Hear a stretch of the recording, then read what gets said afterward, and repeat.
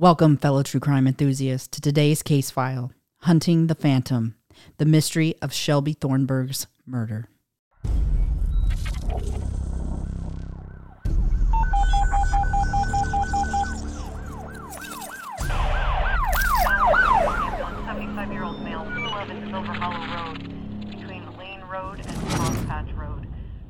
Welcome to Body of Crime, your go-to true crime podcast, where we plunge headfirst into the gripping world of criminal mysteries. Join your hosts, Jose Medina, Crystal Garcia, and Alicia Anaya, as we deliver the full stories, immersing you in the heart of each case. With spine-chilling cases, in-depth analysis, captivating interviews, and a comprehensive examination of the evidence, embark on a thrilling journey with us as we explore bone-chilling cases from around the globe. Whether you're a seasoned true crime enthusiast or a fresh face in the genre, we guarantee to keep you on the edge of your seat. So put on your detective hat, grab your notepad, and get ready to dive into the thrilling world of Body of Crime.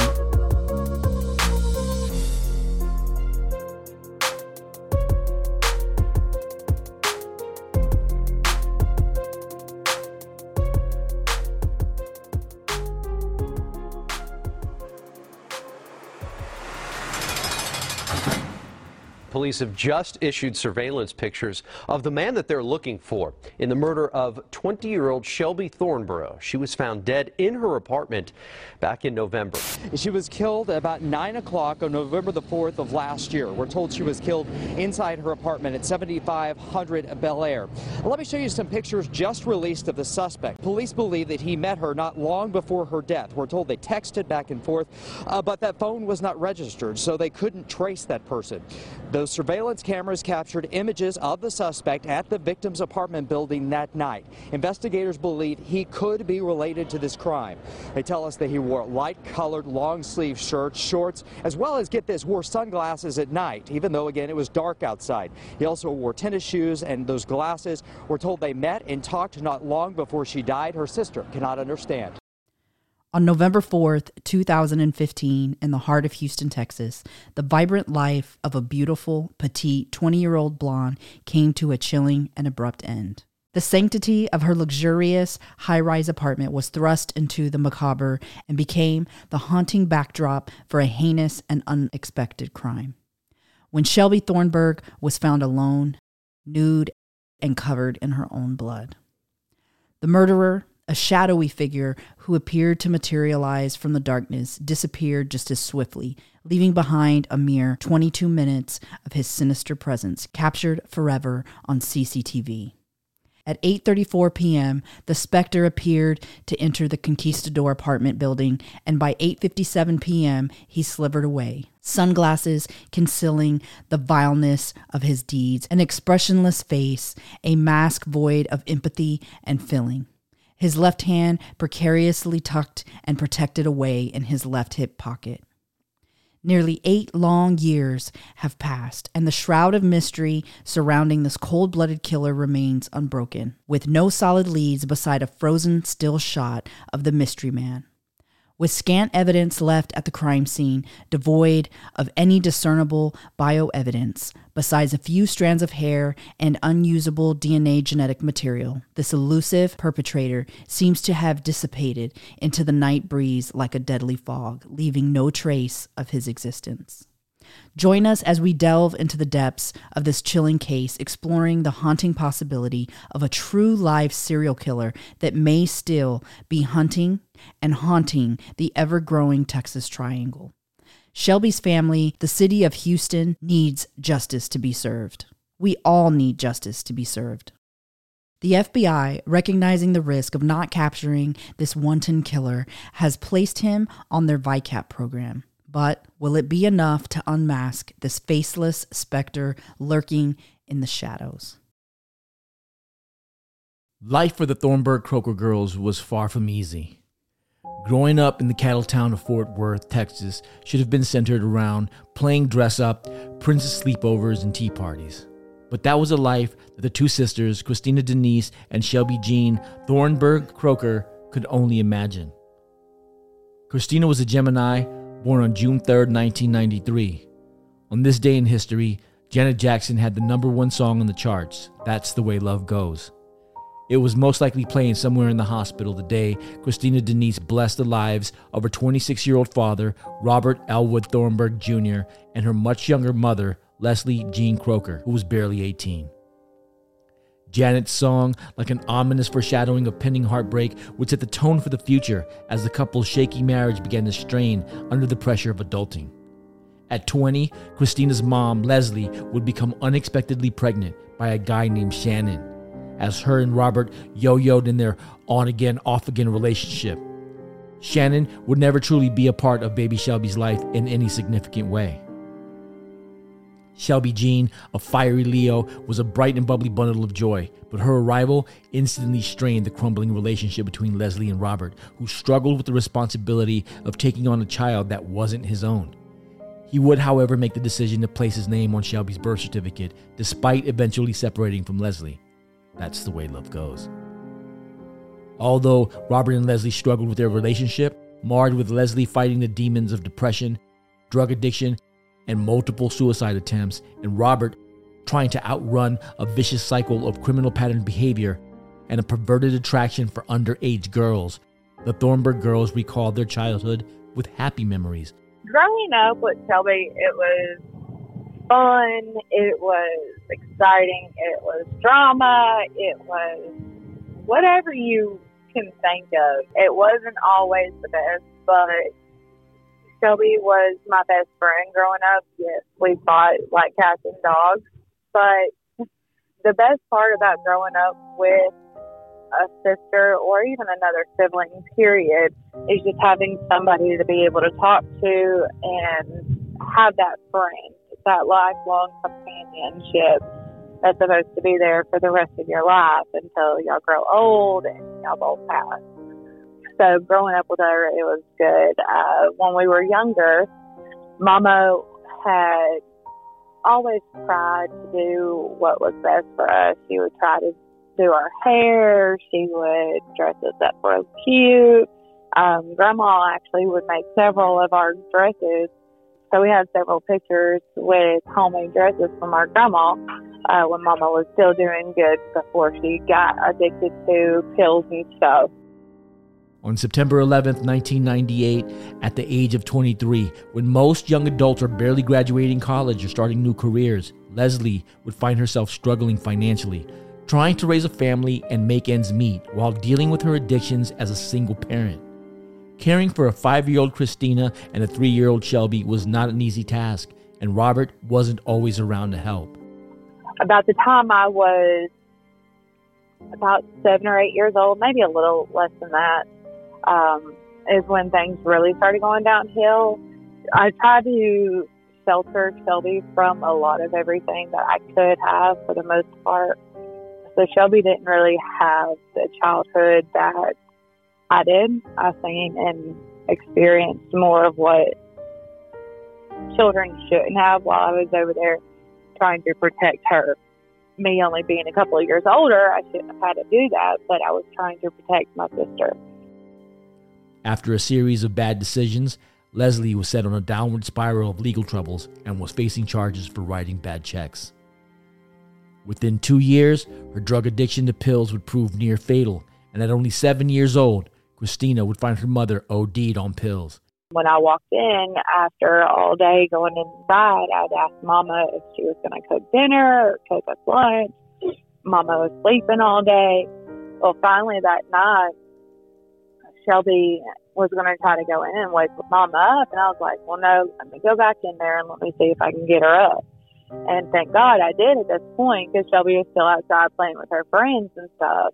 When I went in there and tried waking up Mama had OD'd on pills. And when I found her, it wasn't a matter of time before she would have ended up dying if I wouldn't have been only 8 years old. I actually called 911 on Mama. So I sheltered Shelby from a lot of that.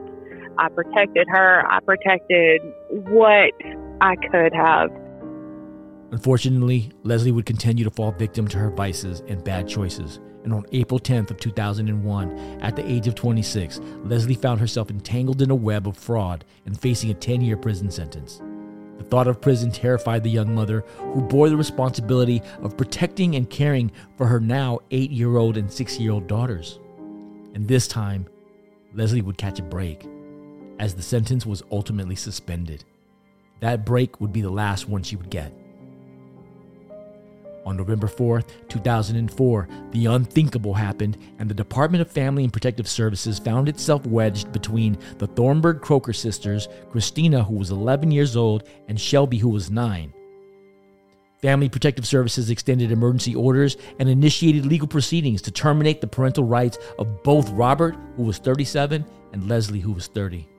Now, when we got into foster care for the first time, it was a little different. I couldn't protect her as much, but we still had a good relationship. We still tried to hold together. We still tried to just grow up and be kids as much as we could. The first time we were placed in foster care was with a group children's home that was in Wichita Falls, Texas. When we were placed in that children's home, again, I tried protecting her as much as I could, but she had more of a childhood than I did. When I was in the group children's home, I was molested. I never told Shelbey anything about that. She had no business knowing anything about that. I tried protecting her from all the boys that were around, knowing what just happened to me. So it wasn't until we moved out of the group foster home and we went to my aunt. We were with my aunt for probably about 6 months. Well, then my biological father got a hold of us. He got out of prison. This period would prove extremely difficult for Christina, who would struggle to protect her younger sister as they were both thrust into the foster care system, cycling them in and out of foster care and into the eventual custody of their father, Robert. And at this point, he started molesting and raping me. But I didn't know that he was doing anything to Shelbey, so I didn't know anything about it until after everything was done and said. I was being put through the ringer with him. I was being raped by my biological father. All the efforts from the Department of Family and Protective Services to protect the two young girls would prove futile, and Christina would be subjected to sexual abuse, first within the foster care system, and then at the hands of her biological father by the age of 13. She would not be aware that Robert was also sexually abusing 11-year-old Shelbey as well. Sadly, at the age of 15, Christina found herself pregnant. She would give birth to a baby boy. Well, when I got pregnant with my oldest son, he kicked me out and kept him. So after him kicking me out and keeping my son, it left Shelbey there. And there wasn't nothing I could do to protect Shelbey. I couldn't take Shelbey. I didn't have custody of Shelbey. I mean, I was only 15 at the time. So Shelbey ended up having to stay in Robert's home. And that's when everything started really going downhill for Shelbey. He started prostituting her out. That's how Shelbey ended up getting pregnant with my nephew. Throughout Shelbey's teenage years, her adoptive father, Robert, would not only sexually abuse his adoptive daughter, but he would also traffic her, thrusting her into the role of an underage prostitute. This would become a devastating cycle of behavior that would plague Shelbey from a very young age and follow her into adulthood. Within a year, Shelbey would witness Robert's excessive and often dangerous drug abuse in front of her nephew, Christina's son, and she found the courage to notify Child Protective Services, leading to his arrest. When I left and after everything was going down, Shelbey ended up calling Child Protective Services on Robert because he was doing meth in front of my child. Robert was doing meth with my toddler. And so Shelbey called Child Protective Services on Robert. Well, Child Protective Services gave me my child back and placed Shelbey with my mother. Their bonds were being tested. The sexual abuse and the trafficking had wreaked havoc on Shelbey, and in seeking treatment for an untreated STD, which turned out to be chlamydia, Shelbey discovered that she was pregnant.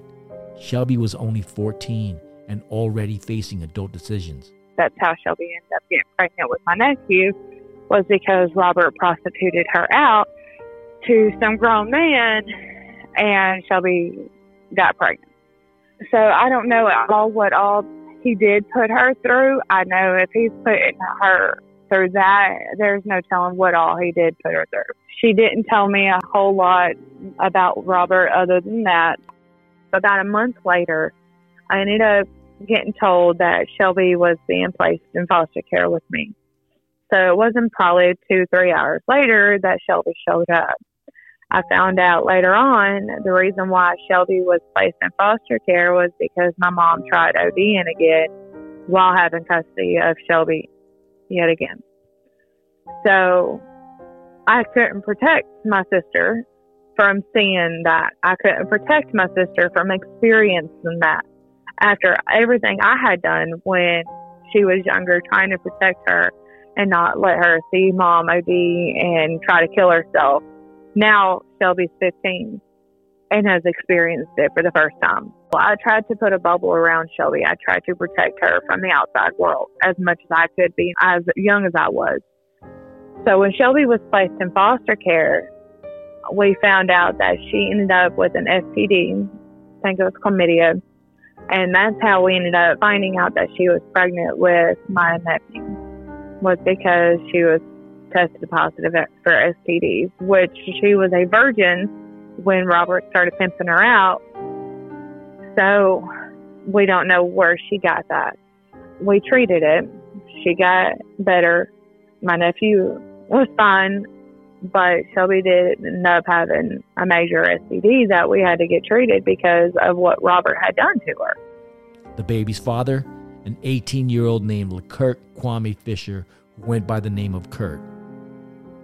Kurt would face rape charges due to Shelby's age and be sentenced to sexual assault of a child. On May 4th, 2011, at 15, Shelby gave birth to a baby boy, Logan Kent, a Taurus, imbuing the values of resilience and determination. And it was love at first sight. Shelby was still trapped in the foster care system and was grappling with the emotions and responsibilities of being a single teenage mother. Overwhelmed by the profound desire to provide a loving and stable family environment that she and Christina had longed for throughout their tumultuous lives, Shelby attempted to run away with Logan in tow. Her desperate quest was driven by the yearning to be the mother and the parent that she and Christina had needed. Shelby had just given birth to my nephew and decided that he wasn't going to be a good mom. She was going to try to place Logan up for adoption, so she found a good family. As a matter of fact, it's the family who he is with now.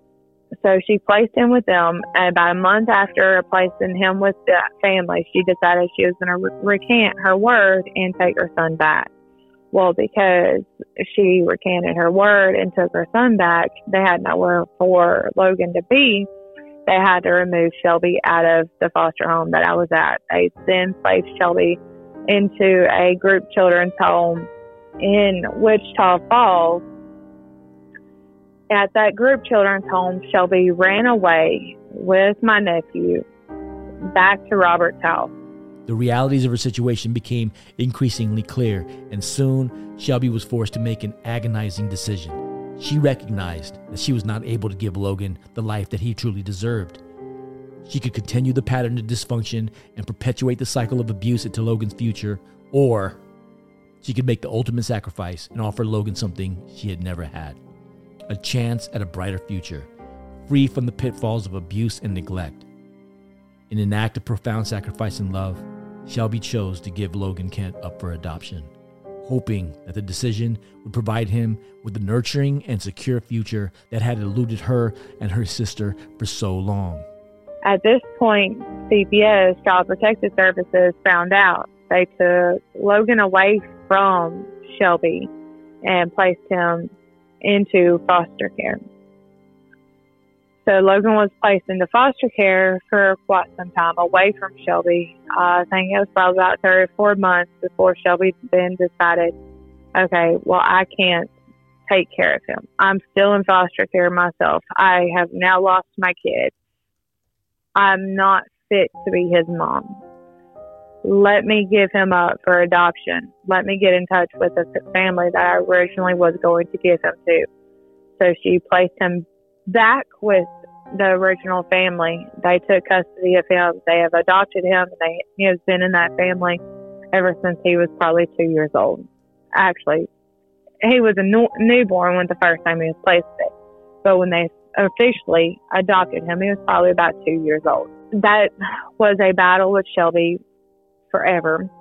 The loving family who would eventually adopt Logan unselfishly allowed Shelby to remain a part of his life, enabling her to watch him grow from a distance. This heartwarming decision would ensure that her child would have the opportunity for a stable and nurturing upbringing, while also allowing Shelby to maintain a connection with her beautiful baby boy. On December 22nd, 2011, Robert was again arrested on outstanding warrants related to a relationship he had fostered with another 14-year-old girl back in 2006.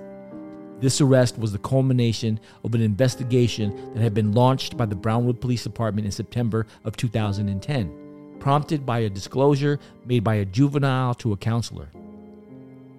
Despite his arrest, the looming question remained: would this finally mark the end of Robert's sexual reign of terror for 17-year-old Christina and 15-year-old Shelby? The answer, as it would unfold, was not quite so definitive. After Shelby left that group children's home, Shelby was placed into another foster care. She was moved from foster care to foster care, foster care. I never really talked to Shelby about what went on in those foster homes or what happened. And every time we tried talking, when I got to talk to her, we tried talking about good things. We didn't sit there and try to dwell on what was going on. Like, I didn't try to ask her or anything like that. If she felt like there was something that she needed to tell me, she could just talk to me about whatever it was. On August 9th, 2012, Leslie, Christina and Shelby's mother, passed away at the very young age of 38. Despite still being in foster care, the sisters faced the insurmountable challenge of attending the service and funeral, children drowning in the foster care system, navigating not only a fractured home, but coping with profound grief and loss. Throughout this difficult time, Christina remained the steadfast protector of a younger sister. Limited in her capacity, she remained acutely aware of the dangers Shelby faced. She had bravely shielded Shelby from harm when possible, even while confronting her own experiences of sexual assault within the foster care system. August 9th of 2012, Mama passed away. Shelby got to come down out of the foster home and see Mama when she passed away. I think she would have been 16 or 17 at this point, right at aging out of foster care. So after Mama passed away, she was then placed with my aunt, and that's when everything started to really turn. That's when she ended up going to Houston and everything. Shelby was a remarkable woman who radiated kindness and beauty. She was a light that could brighten any room. Growing up, Shelby suffered from extreme asthma, and as a result, she found it challenging to maintain a healthy weight. At one point, Shelby's weight had skyrocketed close to 300 pounds. As she began to focus on herself, she began a miraculous transformation that saw her shed more than 180 pounds, despite her battle with asthma. An eternal optimist and a relentless motivator, Shelby proved to be unstoppable in her pursuit of self-improvement and her desire to experience all that life had to offer.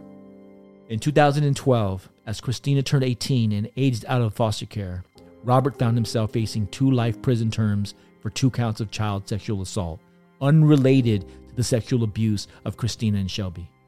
Any semblance of a home or family were forever elusive as the 2 girls continued to search for belonging and roots.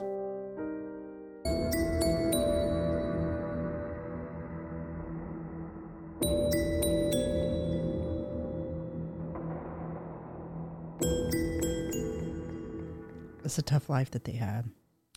Yeah, it's a very sad, very, very sad, tough life.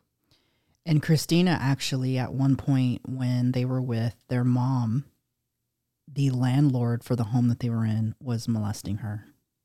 And, I don't even think that her mom was even aware. I think her mom was kind of in her own world. It's really sad when you become a parent, but you don't have the experience, the knowledge, the tools to be a good parent. Nobody ever brings a child into the world thinking, I really want to screw this child's life up. Right. But somewhere along the line, life happens and people succumb to their weaknesses. And obviously one of her weaknesses was addiction and depression. And so this is something that really set the girls into a downward spiral that for Shelbey ended in her demise. For two people who both had addictions in two completely different ways, it was almost like they were living their lives doing their own things and their kids were kind of taking care of themselves. When their father went to prison during that time when they were just with their mom was, constantly moving around, running from CPS. So the kids were never in a stable, secured environment. They were just constantly moving around, and it's not good for kids when they're young. One of the things that we find with a lot of child abuse is that typically child abuse perpetuates child abuse. And it's very likely that Robert had abuse in his life and that Leslie had abuse in her life.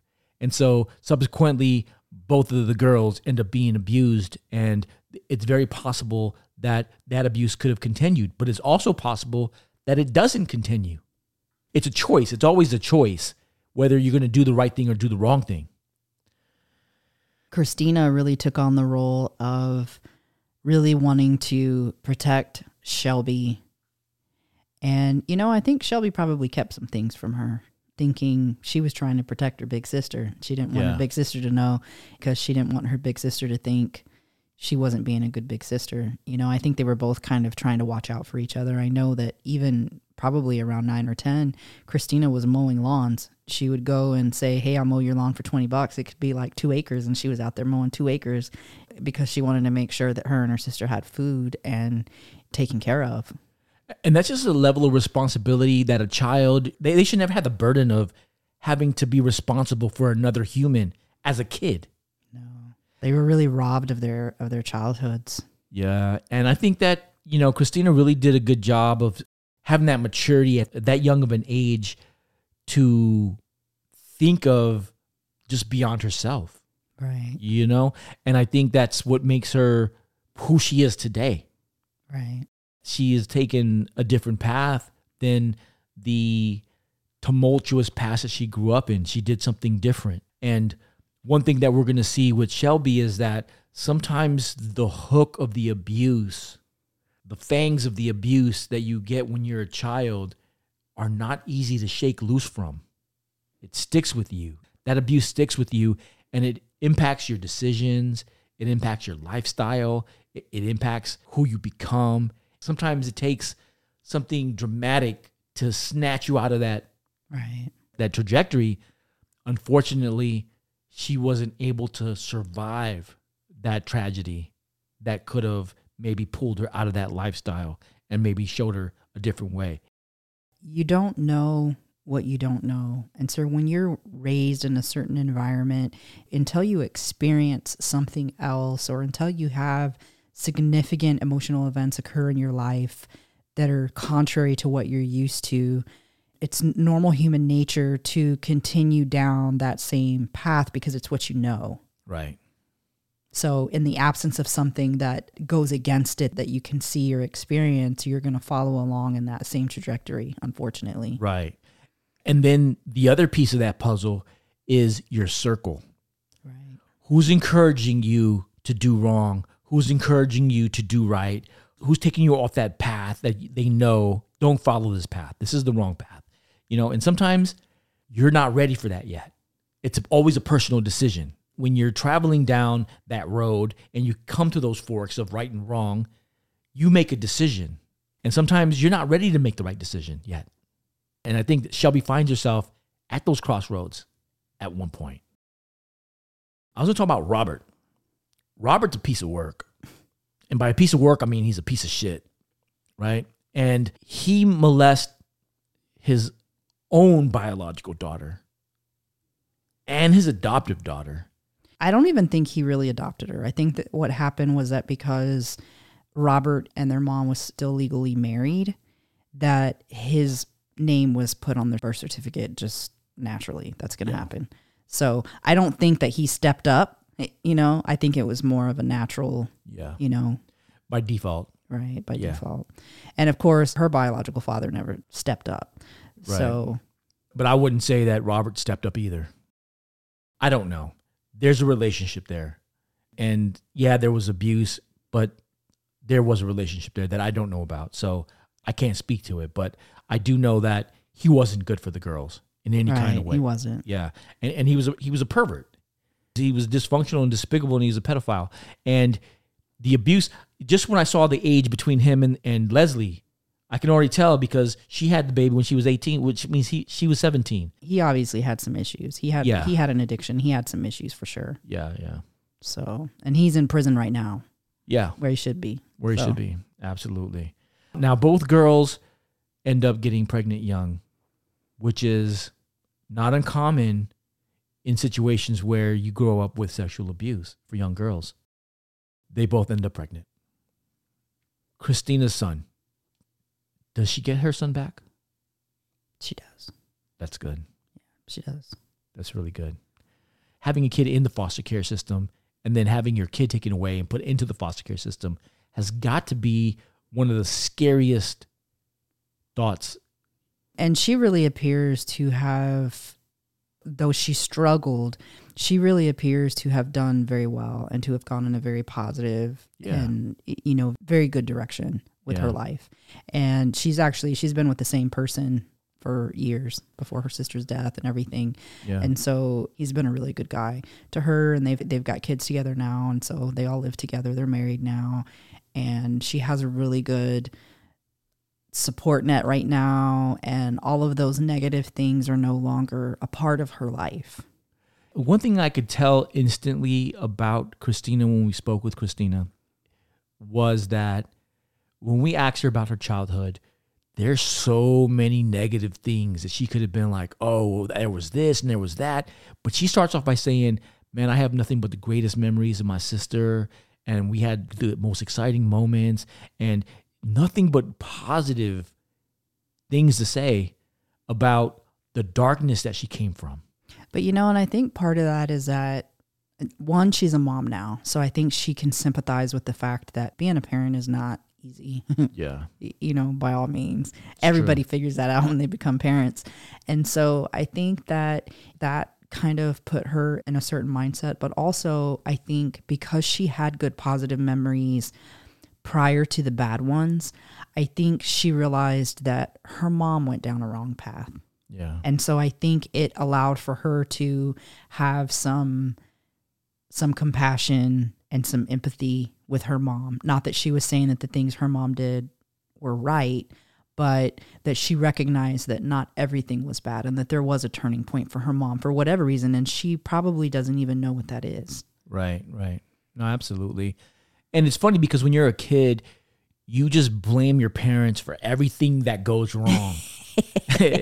Every bad experience is your mom and dad's fault. Right. And it's really easy to get caught up on my dad was this or my mom was that and they never did this and they never did that, and not realize that parenting is not easy. You don't get the instructions when you have the baby. You don't leave the hospital with this how-to book on how to raise the perfect child.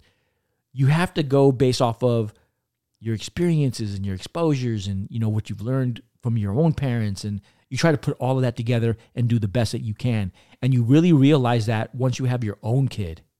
Right. That's true. What's your thoughts on Shelby's selfless act of giving her son up for adoption? I personally think that is the hardest thing that you can possibly do. I think it's much easier to go get an abortion because you don't have to worry about who your child's with, what your child's doing, if your child's going to be upset with you for the decision that you made, if they're going to understand, not understand. And so I believe that is honestly just the most selfless thing that you can possibly do as a parent when you know that you are not equipped at that point in time to be the parent that child deserves. Right. And I know that was hard for her. That's something that Christina talked about. I believe that was a large part of her depression through the years, even up until the point where she was murdered. That was rough for her because there's a piece of her somewhere that she wants to be with her, but she knows that she's not in a place to provide her son what he truly deserves. Yeah. And she recognizes that. And that takes a lot. I've seen a couple different things that have, one on Shelbey's page. So Shelbey still has an active Facebook page. In going through her page, it's kind of interesting to kind of see how she kind of transforms throughout the years and how things change in her life. But she had commented at one point about, you know, because as you get older and you start self-reflecting and looking at your situation and you start realizing things, and she was talking about her son and talking about getting pregnant at a young age. Well, the guy who got her pregnant was an adult, and this was during the time where her father, Robert, was trafficking her.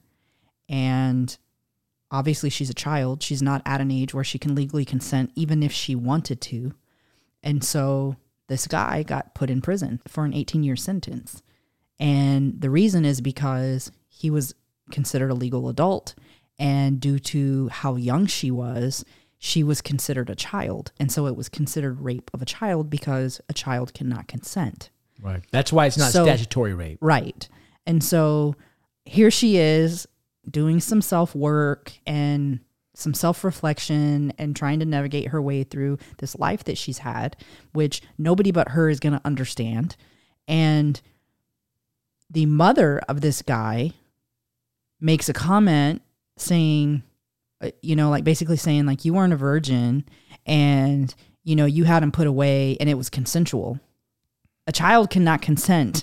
Right. To even fix yourself to say that, like a child cannot consent. I don't care what you think about the child. I don't care what kind of lifestyle you think the child had. And I understand when you have a parent on the other side where they say, oh, well, my son was just 18, or, oh, well, my son, you know, maybe she lied about her age, or maybe, you know, well, this is where we got to do a better job at teaching our kids that when you become a legal adult and you're making adult decisions, you get adult repercussions. That's true. So you can't then go back and say, oh, but... That's a scary truth, and I don't feel like we always prepare our children at that age to inherit those responsibilities of decision making. And it's really easy to make a bad decision and end up in a bad situation. And I'm sure this parent is hurt because their kid who was 18 is gone until they're 36. Right. Like that's a painful thing, especially when it was based off of a bad decision. Right. I don't know that it was malicious. I don't know that it was intentional. I don't know if they had a relationship together before, you know, when she got pregnant. I don't know any of those things. At 18, you are making decisions. And if you made a bad decision, the consequences are what they are. Let's talk about Shelbey's weight loss. Wow. Yeah, that's a lot of weight. That's pretty significant. Wow. And if you think about how much weight she would have had to lose, so 180 pounds in, let's say, a year and a half, about 10 pounds a month, you can do that if you stay aggressive, if you're consistent with your eating habits and your workout habits. And even more significant, the fact that not only was it a lot of weight and it really required for her to be very consistent and stay motivated, is that she has asthma. Right. And having asthma and doing strenuous exercise is a lot. Like I've had this crazy cough for, I don't know, like 6 years now or something crazy. I think having to do with something from the military. I don't know. But I noticed that the more cardio I do, the more I cough. And it's super annoying. And now with COVID, especially when COVID first hit, you know, people look at you crazy. But it makes it difficult. So I commend her for what she had to do to make that happen. And something that's absolutely beautiful about that is that getting in the gym and working out creates oxytocin, which is a feel-good hormone in your body. And it has the equivalent of working in your body like a mental health drug does. And so I'm sure that as she started seeing these milestones of progress on top of that oxytocin, it really was even more and more motivating for her that she was making a positive change, that she was setting a goal and she was able to achieve it. And she went from being highly depressed and hating her body to loving her body and aspiring to be a model. Wow. So pretty significant. Yeah, I think that's a huge transformation. And sometimes transformations begin on the outside first. Right.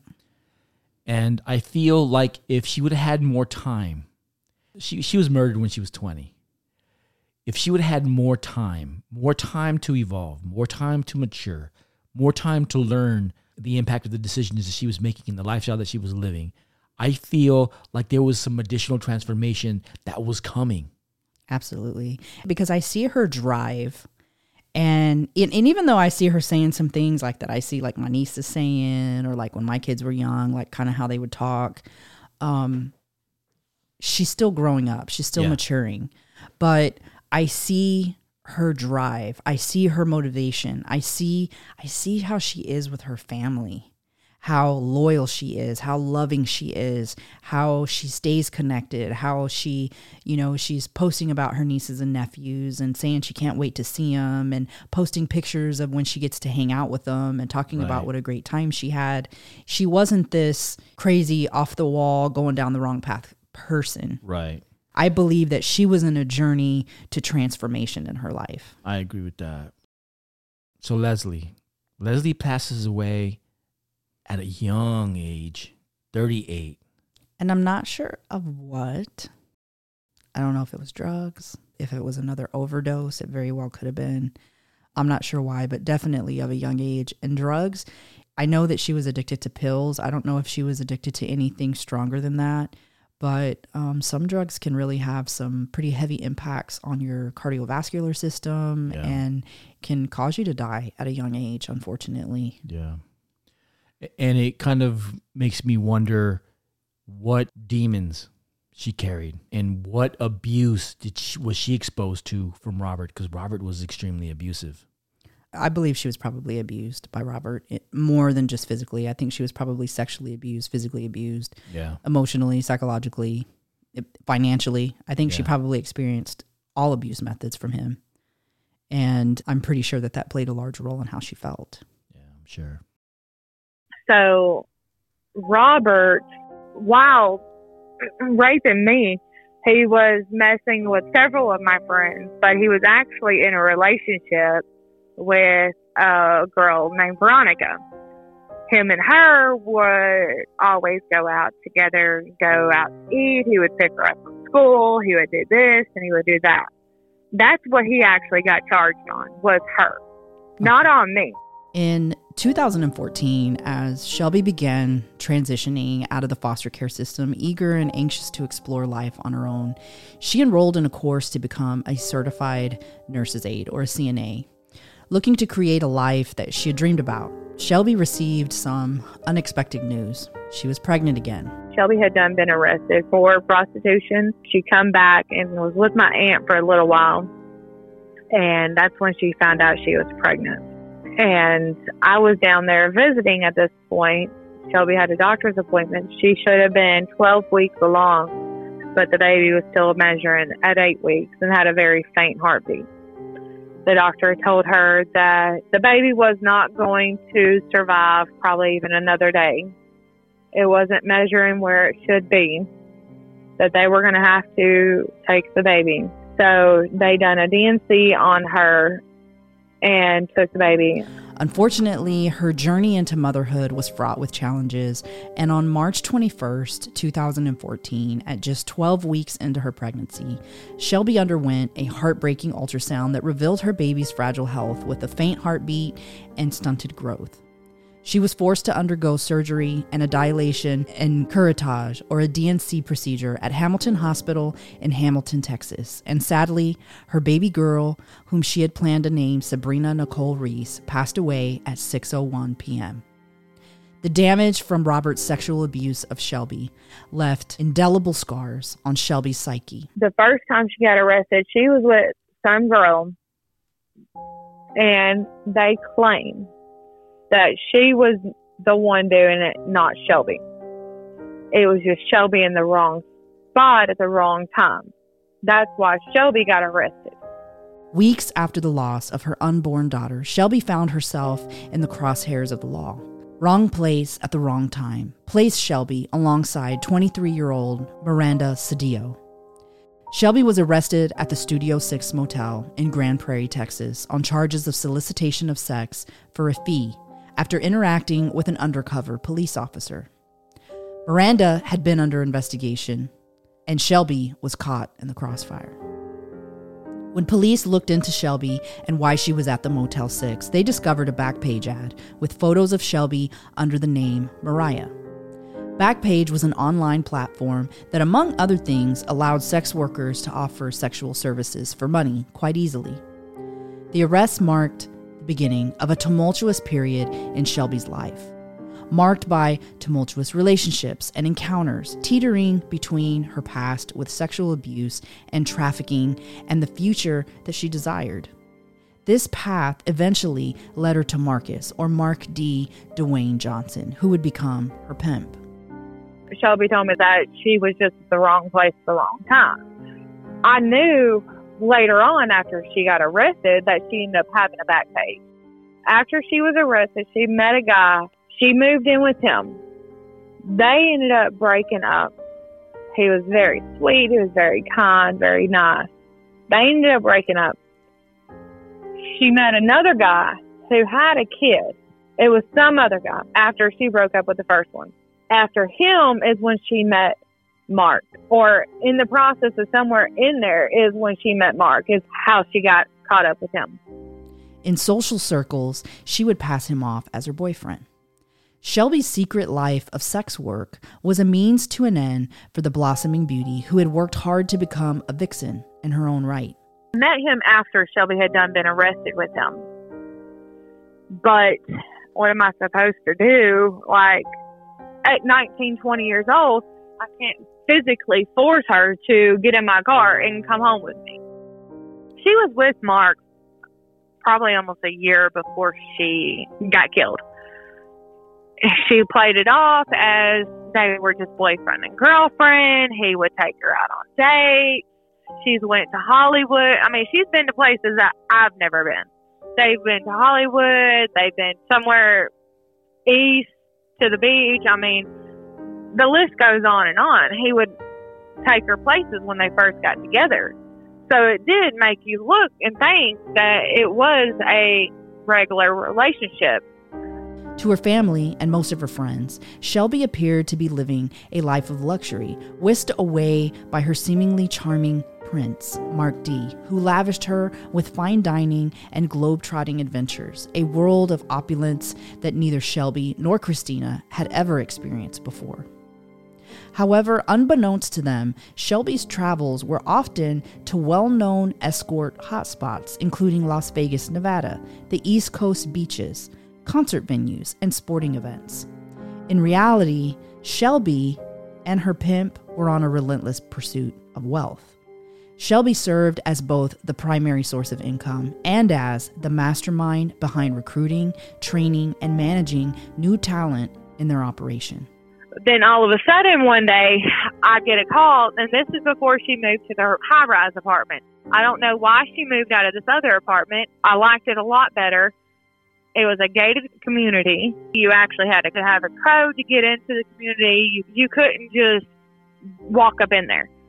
The whole apartment was surrounded by gates. So I liked the first apartment that she lived in.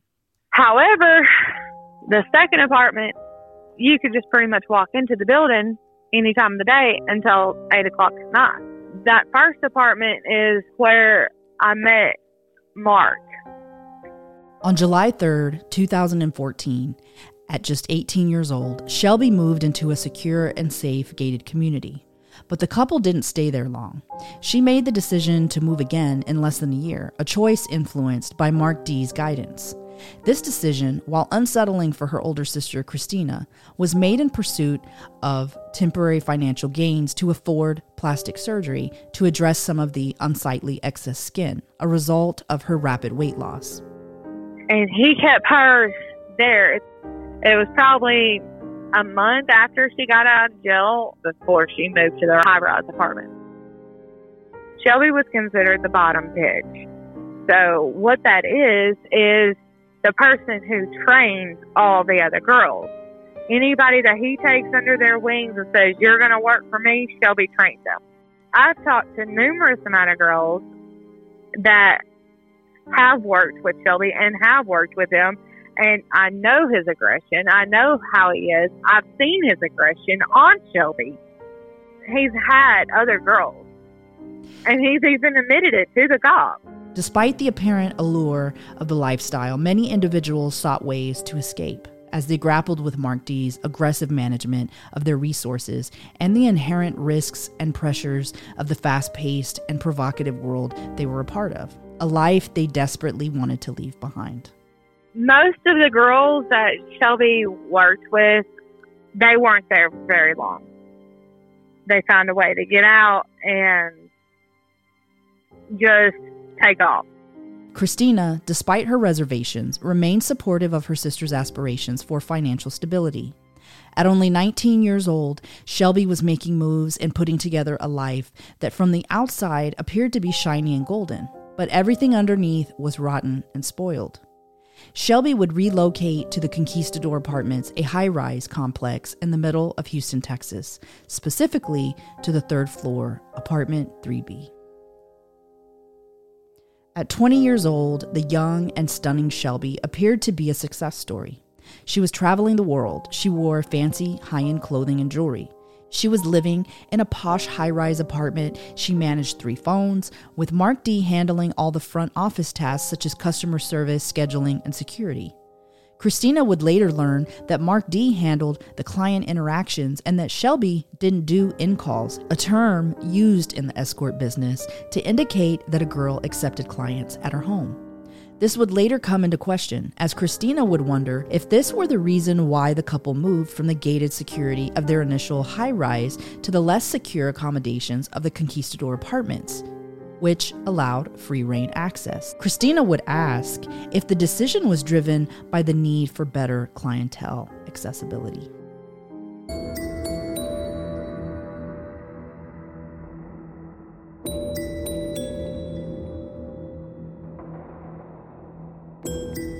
Something that I find interesting is that Shelby had started going to school to be a nurse's aide, and then she found herself pregnant.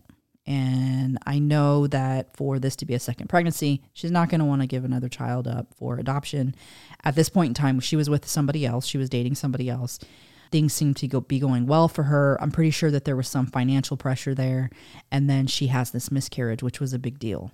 I think that somewhere in there, it kind of pushed her to the wanting the financial stability and wanting to level up and wanting to have a better lifestyle than just being a CNA.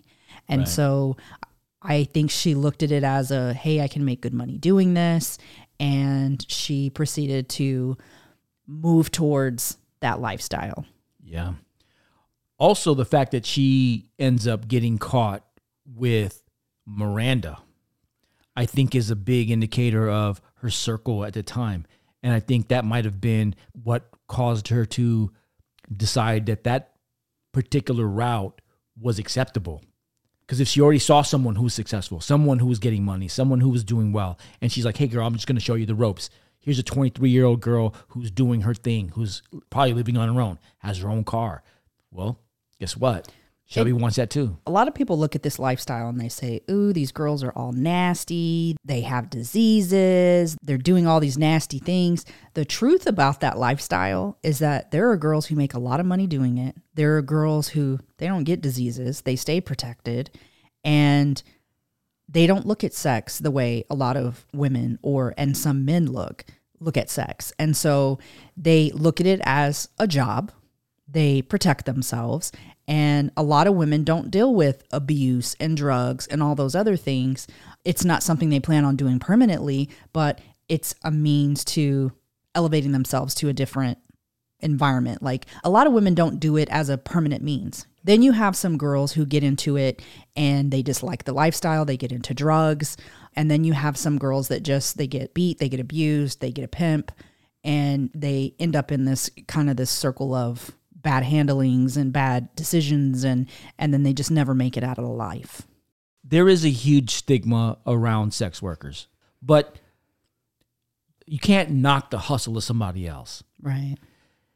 whatever someone chooses to do for themselves is one thing. I think where it becomes kind of a gray area is when now you're being trafficked by somebody else and you're being pushed into a lifestyle that you don't want or that you want to leave, but you can't. Right. That's where the issue becomes. Yeah, there's a moral and there's a, societal shun of sex workers. But the reality is that it's the oldest profession. And in some countries, it's completely legal. Actually, in Las Vegas, it's legal. Prostitution is legal. No one looks at it as a bad thing because it's regulated. Unfortunately, like everything else that's not regulated and that's illegal, it's looked at as bad. Weed used to be looked at like cocaine, and now weed is legal for recreational use in certain states. Right. So sometimes the stigma comes from the legal application in society, makes it a bad thing. But I think that in the case of Shelbey, you have to understand what got her from point A to point B. This isn't a girl who was doing great and going to college and had all the opportunities in life and made a decision that she just wants to make fast money. This is a girl who was systematically broken and abused sexually for years, pimped out by her adoptive father. This is a girl who knows this lifestyle, has been involved in this, has been abused. This is something that she's kind of evolved into. And it's not something that, given a different past, that maybe she would have chosen for herself. And there is an element there where for somebody who's in Shelbey's position, and I can see in a lot of her Facebook posts how she talks where she's overly, like when you can tell that somebody isn't extremely confident, but they're going overboard with it to make it appear like they're extremely confident. I kind of feel like that's where Shelbey was at in the way that she was speaking. And she definitely was the perfect type of person with the perfect type of lifestyle to have been groomed. So when Shelbey's sister speaks about Mark D being a reason as to why maybe Shelbey split off into that lifestyle, that could be a possibility. But we do know that she was already kind of dipping her feet in prior to even meeting Mark D. Now, I don't know if she maybe knew Mark D at that time.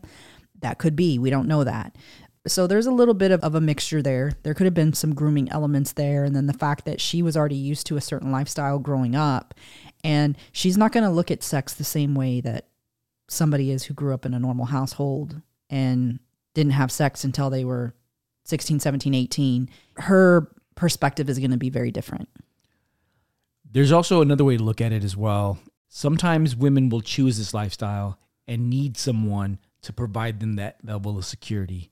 And so it's also a possibility that the idea could have been Shelbey's. And she could have said, hey, Mark D, I want you to do these things for me in order to make sure that I stay safe. And in order to help me manage this business, that I need someone to do these things. And as a result, I'm going to bring in more girls. I'm going to share the wealth with you. It could have been a complete business transaction. Right. It could have potentially been not something where he was putting her out on the street, but she was choosing to be there.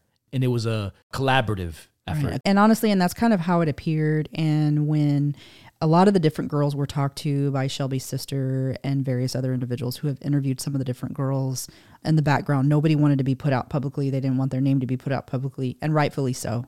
They spoke about how Shelbey was considered the bottom girl, which I know sounds very derogatory, but in that lifestyle, the bottom girl is like the top girl. She's the girl with the experience. She's the girl recruiting the talent. She's the girl training the talent. She's the girl boss who's ensuring that y'all are making money. And typically is your top earner. That's who Shelbey was. So Shelbey was an important piece of that financial empire. We brought up in-calls. When escorts are working, they will advertise as doing in-calls or out-calls. Out-calls are where they go to you. A lot of them will only do certain places because of safety. So like, for instance, they don't want to go to some random guy's house in the middle of nowhere. And then with in-calls, a lot of girls will do in-calls at hotels because they don't want you coming to their personal residence. They don't want you knowing where they live, so you can't stalk them. It's very rare for an escort to allow somebody to come to their residence. And that's something that stuck out to me about Shelbey's case, is that that's not very common for escorts to allow these guys, especially guys that they've never dealt with before. You know, maybe if it was a regular client of hers, I could see an exception. But for this to be somebody that she had never communicated with before, didn't know anything about, in-calls are very dangerous, just like going to somebody's house in the middle of nowhere is dangerous as well. That to me kind of stood out, but it does make me wonder if when Christina would ask later, was this maybe why she moved? It very well could be, because nobody's going to come to you when they have to get through gated access and you got to let them, like, that's a lot of stuff for them to do. So by moving somewhere where she didn't have a gated community and they're able to just kind of come and go with nobody really paying attention, kind of like a hotel, it makes more sense. 20-year-old Shelbey appeared to be making strides towards achieving her goals. She had just placed a deposit of $1,000 for the cosmetic tummy tuck surgery that she was working so hard for. It was a procedure that she had been eagerly anticipating and looking forward to removing the excess skin that had resulted from her rapid weight loss. It would be symbolic of excising an old part of her and embracing the new Shelbey. On November 4th, that day, Shelby had decided she was going to go and put a down payment, a deposit on having some plastic surgery done. She had put over $1,000 down when she got home. And this is how I know that she lived in the apartment, because all of her personal belongings was there. Her social security card, her ID, her birth certificate, all of her personal belongings was in that apartment. All of her personal effects, her clothes and stuff was in the bedroom. She used the living room for her space. November 4th, Shelby went and put money down on plastic surgery. She come home, put the paper down on the counter. Matter of fact, when I got there, that's where the paper was still sitting. The paper was sitting on the counter. She just went on about her day. I'm not sure if she had anything else going on that day. On Wednesday, November 4th, 2015, as the temperatures began sliding below 50 degrees in Houston, Shelby had a brief conversation with her aunt, Tawny Kelly, before getting ready to meet with an expected client. She informed her aunt that she had to go, and they exchanged endearments.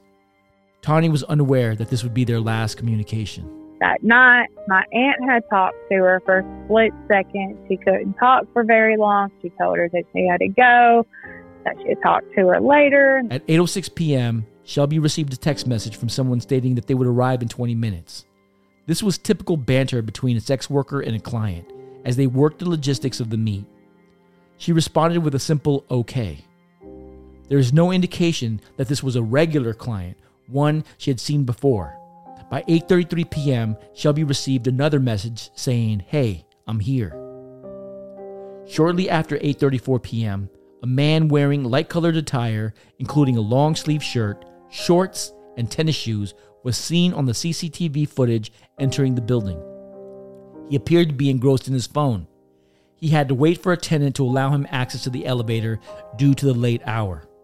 At 8:40 p.m., a text message from Shelby's phone was sent reading GUD to Mark D, which stood for good, which Mark D would later tell authorities was their code for the payment was received and everything is in order. The mysterious man was captured on CCTV again as he left the building, this time wearing sunglasses, his left hand firmly in his pocket. 22 minutes had elapsed from the time of his arrival to the apartment to the time of his departure. In a horrifying and ruthless act, the 6-foot, unidentified middle-aged white male, who detectives estimate weighing around 180 to 200 pounds, violently and sadistically took Shelby's promising life in a brutal and malicious manner. The murder weapon, a pointed and surgical sharp knife, leaving a fatal wound approximately 5.5 inches in length across the bottom of Shelby's unprotected throat. During the autopsy, the medical examiner would identify the deadly trajectory to begin from left to the right side of Shelby's neck, making the assailant right-handed. The knife would first pierce her skin near the left sternocleidomastoid muscle close to her clavicle bone. With a steady and forceful and relentless motion, the blade moved left to right, completely severing the left sternocleidomastoid muscle near her sternum. The blade continued its gruesome journey, slicing through the left jugular vein and puncturing the left carotid artery. The traveling sweep would move to sever the left and right sternothyroid and sternohyoid muscles, followed by the trachea and esophagus. The motion remained fluid and unbroken as it severed the right sternocleidomastoid and omohyoid muscles, mirroring the same devastation on the right side in the opposite order. The blade then exacted a similar punishment on the right vertebral and carotid arteries as well as the right jugular vein. It pierced through soft tissue, ultimately reaching the C3 through C5 vertebral bodies, with an estimated depth of approximately 2.5 inches. This was a wound devoid of any hint of remorse or hesitation, and it was 100% fatal. Notably, the level of force required to snap a neck typically exceeds a staggering 1,000 pounds of pressure. In this case, the assailant targeted zone 1 of the neck, the base, known for its lethality. The force applied to the first artery caused blood to splatter, spraying from the left side of Shelbey's neck onto the adjacent surrounding area, in this instance, the wall. The precision and brutality of this attack are beyond the scope of typical self-defense knife training, suggesting a level of expertise and ruthlessness that is deeply, deeply unsettling. This type of wound is a hallmark of specialized training, typically reserved for special ops and elite U.S. and foreign military personnel and other special operators. It requires a level of precision, anatomical knowledge, and technique that goes far beyond what is typically covered in standard self-defense knife training courses. The fact that the assailant executed such a precise and lethal attack underscores the possibility of a highly trained individual being responsible for this crime. It's a critical detail that investigators would likely consider as they work to identify and apprehend this perpetrator. Till 4 a.m. on November 5th, I was actually asleep in the bed. My phone rang, and I normally would not answer any numbers that are not stored into my phone, but this number showed up as a Houston number. And Shelbey had already been arrested twice for prostitution. I was afraid that it was going to happen again, so I answered the call since it did show up as a Houston number.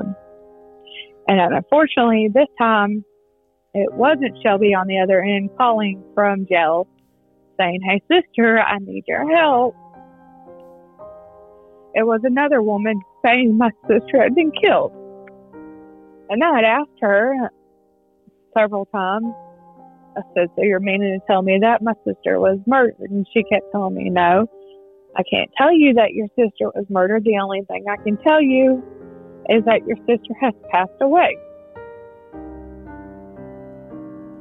So after sitting there going around and around and around about Shelbey being killed, I finally gave up so I could get the rest of the information that I needed.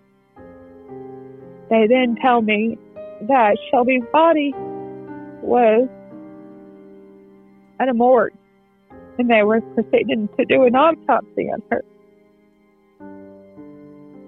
They gave me the number for the morgue. They gave me the number for the detective. At this point, it's 4:30 in the morning. So after I get off the phone with them, I call my husband. I tell him what's going on. He wants to come home, and I tell him, "No, stay at work, stay at work. There's nothing you can do. I can't even do anything for her. I can't even go see her." After I get off the phone with him, I go wake up with my dad, and I tell him that Shelbey had been killed. And my dad isn't Robert. This is a man that took care of me after Robert. And I call my aunt, and I call my cousins, and I tell everybody that Shelbey had been killed. That was the worst, not realizing that it wasn't Shelbey on the other end. Instead, it was about Shelbey. After trying to protect her my whole life, I finally failed. I failed at protecting her, and I failed at saving her. 9 days later, I traveled to Houston. Finally, they finished the autopsy on her. I traveled to Houston, and the next day, I go to see Shelbey. I get there, the funeral home director pulls me off to the side and proceeds to tell me everything that was going on. Shelbey's cut on her throat was so deep that it about took her head off. They had to end up sewing her head pretty much back on. And they used cooking twine to sew her neck back together. He told me that she had a cut on her wrist, like she put up for self-defense, and asked me if I wanted to go see her before I allowed anybody else in there. So I went in there to see her, and me and Shelby had a conversation. I promised Shelby that I would know. I promised Shelby I would never stop fighting until he was caught. I was still in denial that Shelby was actually dead, even though she was laying on a table right in front of me, and the only thing I could see was her head because everything was wrapped up. They had to wrap her up in order to keep her cool because we didn't have the money to have her embalmed.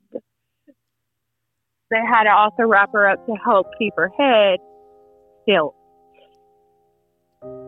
Because when I went down to touch her head to kiss her forehead, her head flopped over. It wasn't there. It was just sitting there. So I promised her I would fight and fight until we found him. The next day, I got permission to go to her apartment and clean out her apartment, not knowing it was going to be a bloody mess in there. When I walked in, it didn't seem like it was nothing. When you first walk in, it's just a hall. And then immediately to the left was the kitchen. You walk past the kitchen, you walk past a little archway attached to the kitchen, and then you see it. You walk into blood all over the floor, blood all over the bed, all over the wall, all over the couch, maggots crawling everywhere. When you first walk in, of course, you don't see nothing, but you smell it. You smell it. The smell is just awful. It's horrible. So you know something happened there. They didn't clean it. I couldn't get everything out of her apartment. I couldn't clean her apartment until I cleaned up her mess. I couldn't be in there and see the blood on the wall, the blood on the floor, the mattress. I couldn't do it. I couldn't keep taking things in and out of that apartment and seeing and thinking about how Shelby's body was laying there. How was she? Because at this point, I didn't know. I didn't know anything. So in my mind, I'm sitting there. In my mind, I'm sitting there wondering, how was she? How was she found? How did he kill her? Because I didn't know any of this information. This was a very brutal attack. And if you don't know much about traumatic injuries, you may think, oh, this could be anybody. This could have been a hit placed. No, not so much. You could say, oh, this could be somebody with hunting experience who's used to hunting and cutting open their meat.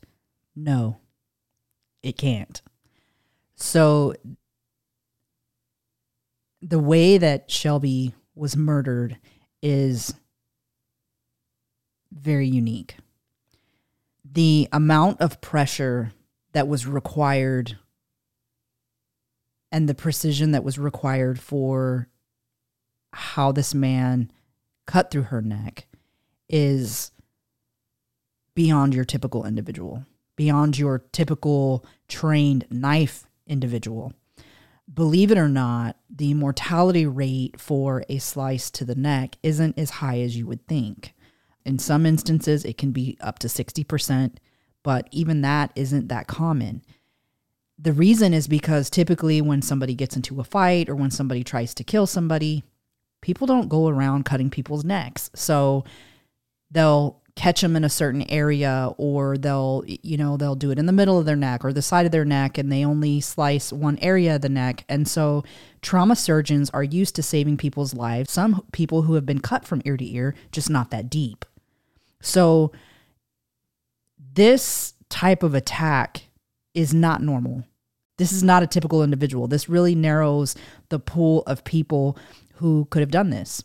And so this is one of the reasons that this case was elevated to the level that it was elevated to.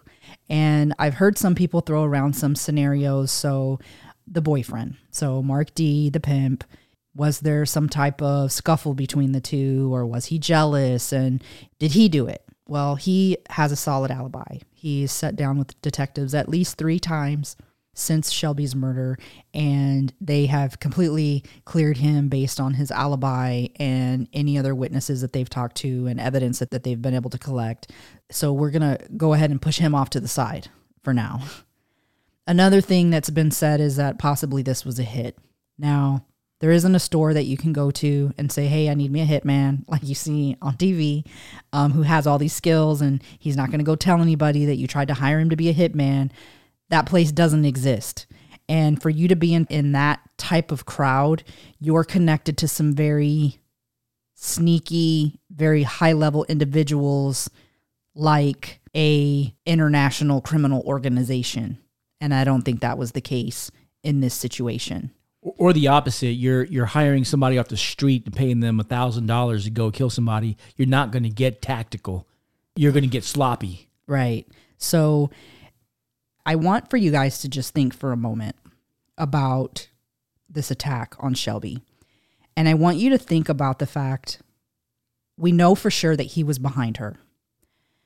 I want you to think about standing behind somebody and what your movement would be cutting somebody's neck. You're not going to go for the base of the neck. You're going to go for whatever area it is that you're closest to. You know, you might try to hold the person. Just think of these different things. This person's precision with the area that they started and ended. And there was no hesitation. There was no lift. Sometimes what you'll see when somebody is cut in a manner like that, you'll see where the blade comes up and then back down. That wasn't seen. You'll see jagged edges where there's been movement. So this was a very instantaneous, the knife went in, he pulled it to the right and took the knife out. And it was quick. And I've also heard a few people say that the blood that was on the wall is cast off, and it is not. It actually is not cast off. So cast off occurs when the blade's removed. The blood that's on the blade flings off the blade onto the wall, and it's in a pattern. You'll see a pattern, whether it's a round pattern or a straight pattern, you'll see a pattern. What occurred in Shelbey's case is that the pressure when you cut into that first artery causes the blood to spurt out. And so the blood that you see on the wall, there is no cast off on the wall.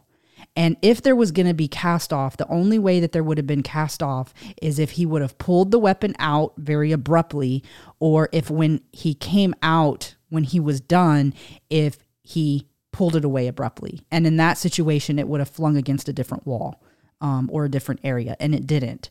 So this couldn't have been a typical person. This is somebody who had some very specific training. And you can go Google any knife training, and I'm going to tell you that you're not going to find a knife training school, a regular knife training school where you can go learn this tactic. This is something that is trained specifically for people who go to war and are embedded with different groups where the likelihood of them facing somebody where they're going to need to use a knife and need to kill somebody immediate without any sound and for it to be very abrupt, those are the types of people that receive that training. Typically a knife training that you're going to get as a civilian, and typically even with law enforcement, because I've participated in this type of training, so I'm familiar with it. It's self-defense. Right. This is an offense strike. This is a stealth move. Right. Where it's to keep people quiet. You come up behind someone, you cover their mouth, you cut their throat, you put them on the ground. You move them out of the way so that you can keep moving forward. This is not what they teach in self-defense. Right. And so I want you to think about the fact he showed up there to have sexual intercourse with her. And so they're both naked. He's behind her. She's not even going to think twice until she sees the knife. And so he's going to have to use his left arm and hand to hold her in some way to control her body. And then the right hand is the hand, because we've determined that the wound started from the left and moved to the right. So saying that he's either right-handed or he's ambidextrous, one or the other. And so something that's interesting to me, so she has a defensive wound on her hand and on her shoulder. And I believe that was from her trying to pull his hand away, whichever hand was trying to secure her. And I think in that moment, so I've been watching this video over and over with his left hand in his pocket, and I'm thinking, how could he have gotten that injury? Would she have scratched him? No, they should have been able to pull skin from under her nails unless he cleaned under her nails.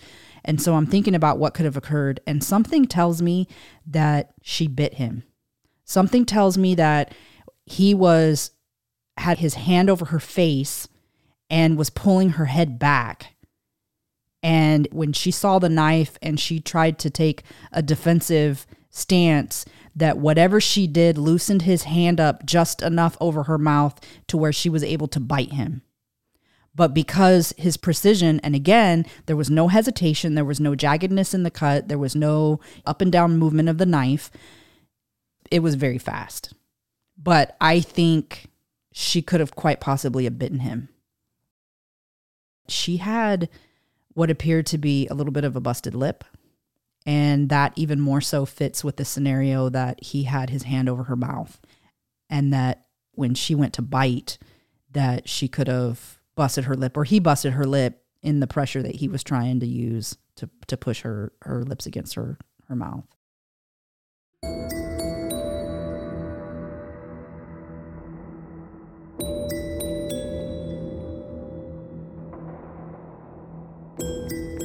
It's 4 a.m. on November 5th, 2015, and you receive that chilling call informing you that your 20-year-old sister, Shelbey, has been brutally taken from this world. Christina Thornburgh, Shelbey's big sister, will forever carry the weight of that moment. What's even more harrowing is that justice has eluded Shelbey thus far. Her killer, suspected to be a serial murderer, remains at large, possibly lurking in the shadows, preying on other women, as he did with Shelbey. The chilling part, this murderer left behind no fingerprints, only a few strands of hair that to this day have failed to yield a match in CODIS, the DNA database. Shelbey's killer wasn't a typical perpetrator. There was no love gone wrong, no passion-fueled crime. This was a cold, calculated act executed with frightening precision and a level of meticulousness rarely seen. The question is, who is this monster that might be hiding in plain sight? Can anyone recognize the telltale signs, the hesitant gait, the unassuming dad bod, the choice of tennis shoes, the eerie way that he moves? I tell people it gets easier to talk about, but then there's days like today I was not expecting to even cry.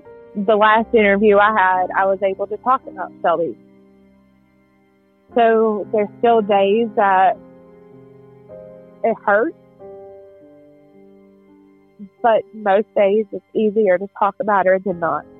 Since day one, they believe it was a serial killer. So they've told me that since the day one. I believe Mark had something to do with it. So I was in denial that it could possibly be a serial killer that just was out for random sex crimes or whatever he was out for. So the detectives since day one have said that they believe this was an act of a serial killer. They found the hairs on Shelbey's back, and it was several, but they found one hair that they felt was very strong, very dominant, that it was her killer's hair. The other hair that they have found was a unknown female hair on her body. And remind you, Shelbey had just gotten a shower that afternoon, right around 8 o'clock, because that's what she had done. She had just got out of the shower when my aunt talked to her. She had just got out of the shower and was getting ready. There would have been no hair, random hairs on Shelbey. So that female hair had to have come from him as well. Our guess now, and they have been denied on processing the female hair before, is that this hair could be, say, his wife or his kid. It could be a direct line to him. They're trying to get the hair processed by DPS CODIS, and his exact words are, "We're waiting on some people in Austin. It's ironic that you texted me because Dustin has been in contact with DPS CODIS Lab and the FBI about the case this week about having evidence further tested."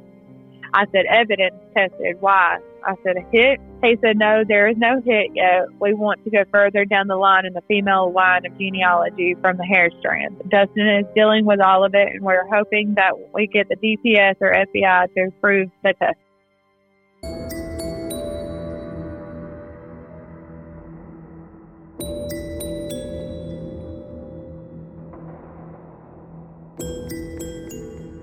So they did do a lot of swabs, and the things that they swabbed were, they did a vaginal swab, they did an anal swab, they did an oral swab, and I'm not sure what testing they've done on that oral swab. I actually want to ask the detective that.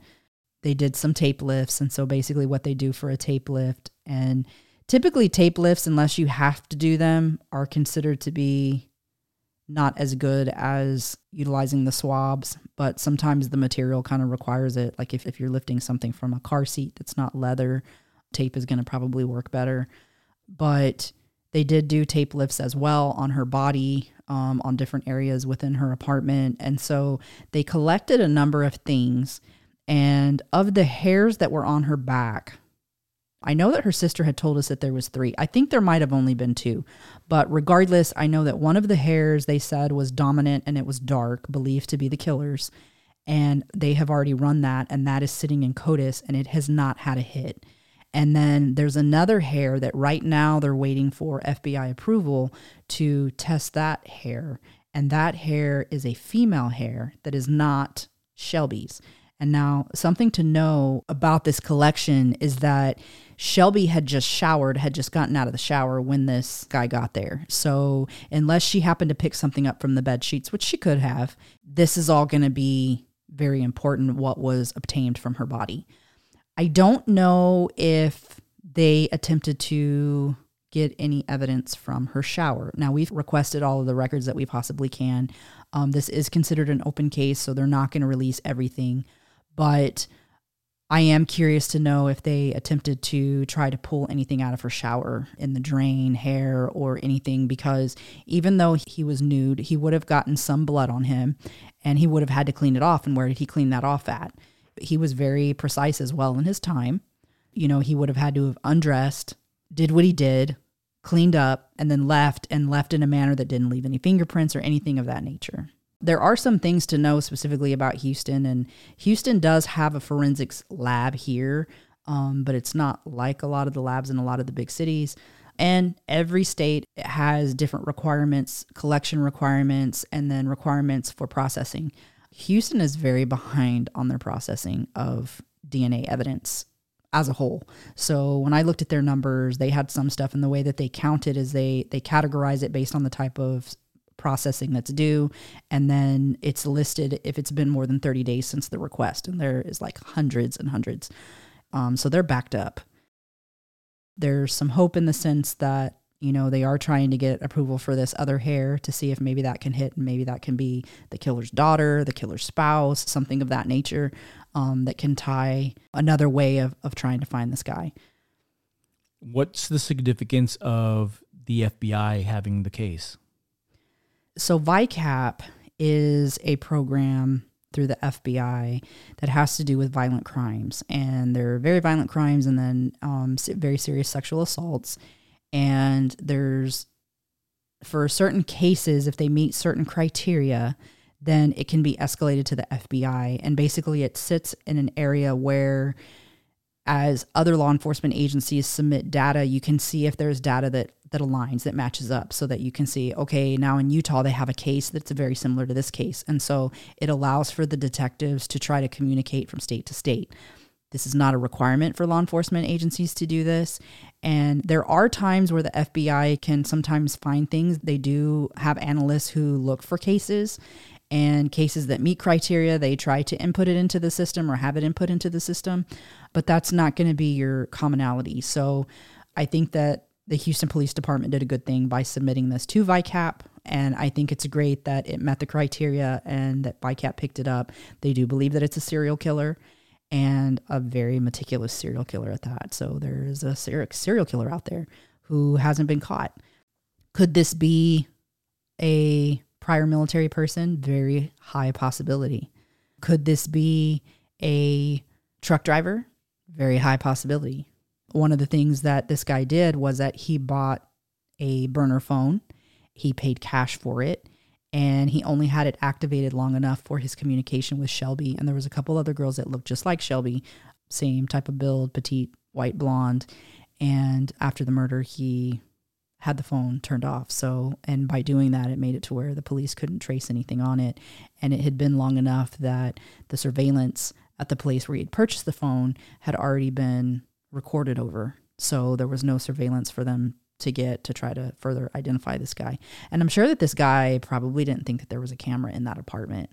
And the quality of that thing, an expert looked at the camera and he said that it's like 1/10 of a megapixel. I don't think they've had a camera like that since the 20s. You know, if you happen to recognize this apartment and you're from Houston, or you visited Houston and you were in this apartment and you remember this day, maybe you were there, go take a look at this video. But there's some people in the video when he is walking out. They look like they're messing around on their phones, but there's some people sitting down and they would have seen him. Despite the fact that when he went in, he didn't have his sunglasses on. When he came out, he had sunglasses on, and he has his left hand in his pocket. One of the reasons that it makes me think either the hand was injured, which I know that the detectives had said, and I'm wondering if he was bitten, if it was a bite mark, because that would have been something very like, you having a little cut, no big deal if you had a little scratch, but if somebody bit you, if you have like a major bite mark on your hand, people are going to notice that. So you would definitely want to hide it. So if you're somebody who could have been in the apartment that day when you look at that video and you were one of the people sitting on the couch, and you think that you have recollection from back then, I probably wouldn't, to be honest with you, but it would be great if we can get some, credible tips. If you are prior military and you've had this type of knife training, I would encourage you to go take a look at this video and see if you recognize this individual, if this is somebody that you served with. It scares me that, Shelby was a victim, but it scares me that he's out there to do it again to other women. I do have a lot of resentment towards myself because of this situation. I do hate myself a lot because of the situation. But I'm trying to learn to understand the situation and tell myself it wasn't my fault. It'd be like if one of your kids got killed. You would feel the same way because you would feel like you couldn't protect them. And that's what she was. She wasn't just a sister to me. She was my child. I took care of her. I fed her. I clothed her. I brushed her hair. I picked life out of her head. I took care of her. So she was like my child. It's hard to try to understand and tell yourself it's not your fault, knowing that it's really not, but you still keep putting yourself down for it. I've been trash talked, people saying I wasn't a good sister to her, and this, even those comments, you sit there and read through the comments. Just comments like that makes you second guess everything that you've put yourself to. So running a page and trying to put Shelby's story out there is a lot more difficult than what a lot of people would imagine it ever be, because then you got backlash from thousands and thousands of people talking trash about you, saying you are a bad sister and this and that. So you're already putting yourself down, shown yourself that you couldn't protect her. And then you got all these other people saying the same thing. And that's why I'm looking for help on trying to run Support Team Shelbey. Even if it's just to repost a link, or if it's to repost a story I've already posted, or post a picture of Shelbey, or whatever the case may be, just to keep her page going while I'm away. Keeping that page up and running is my main thing, and I've been trying. I mean, it's not my main. It is, because that's how I do it. Other than get in touch with like people like y'all, that's my only way, because I'm not in Houston where I can just travel and be like, hey, have you seen this person? Did you see this person? I mean, that's my only way of supporting her at this point, other than communication with podcasters, or trying to reach out to news articles, or trying to reach out to Crime Stoppers. If you recognize the man in the CCTV images on our website, on Facebook, on Instagram, or on the page designed for this putrid killer and the ones like him, please reach out to Crime Stoppers at 713-222-TIPS. That's 713-222-TIPS, 8477. Or you can go to www.crime-stoppers.org. There's a $5,000 reward, and you can remain anonymous. Or you can contact Detective Dustin Crowder from the Houston Police Department at 713-308-3640.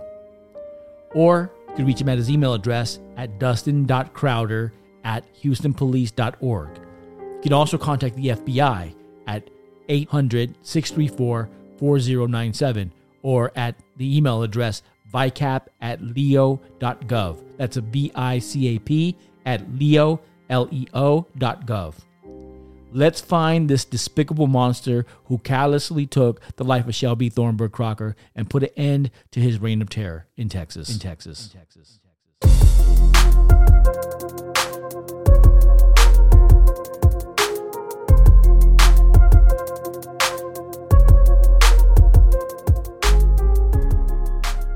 And that's a wrap on today's investigation, fellow detectives.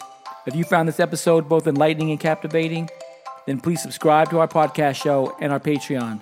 Leave a review and hit that like button. Share our podcast with others and engage with us on our website and social media platforms. You can find us on all major podcast platforms, as well as our website at www.bodyofcrimepodcast.com, where you can access all of our episodes and bonus content, including valuable resources.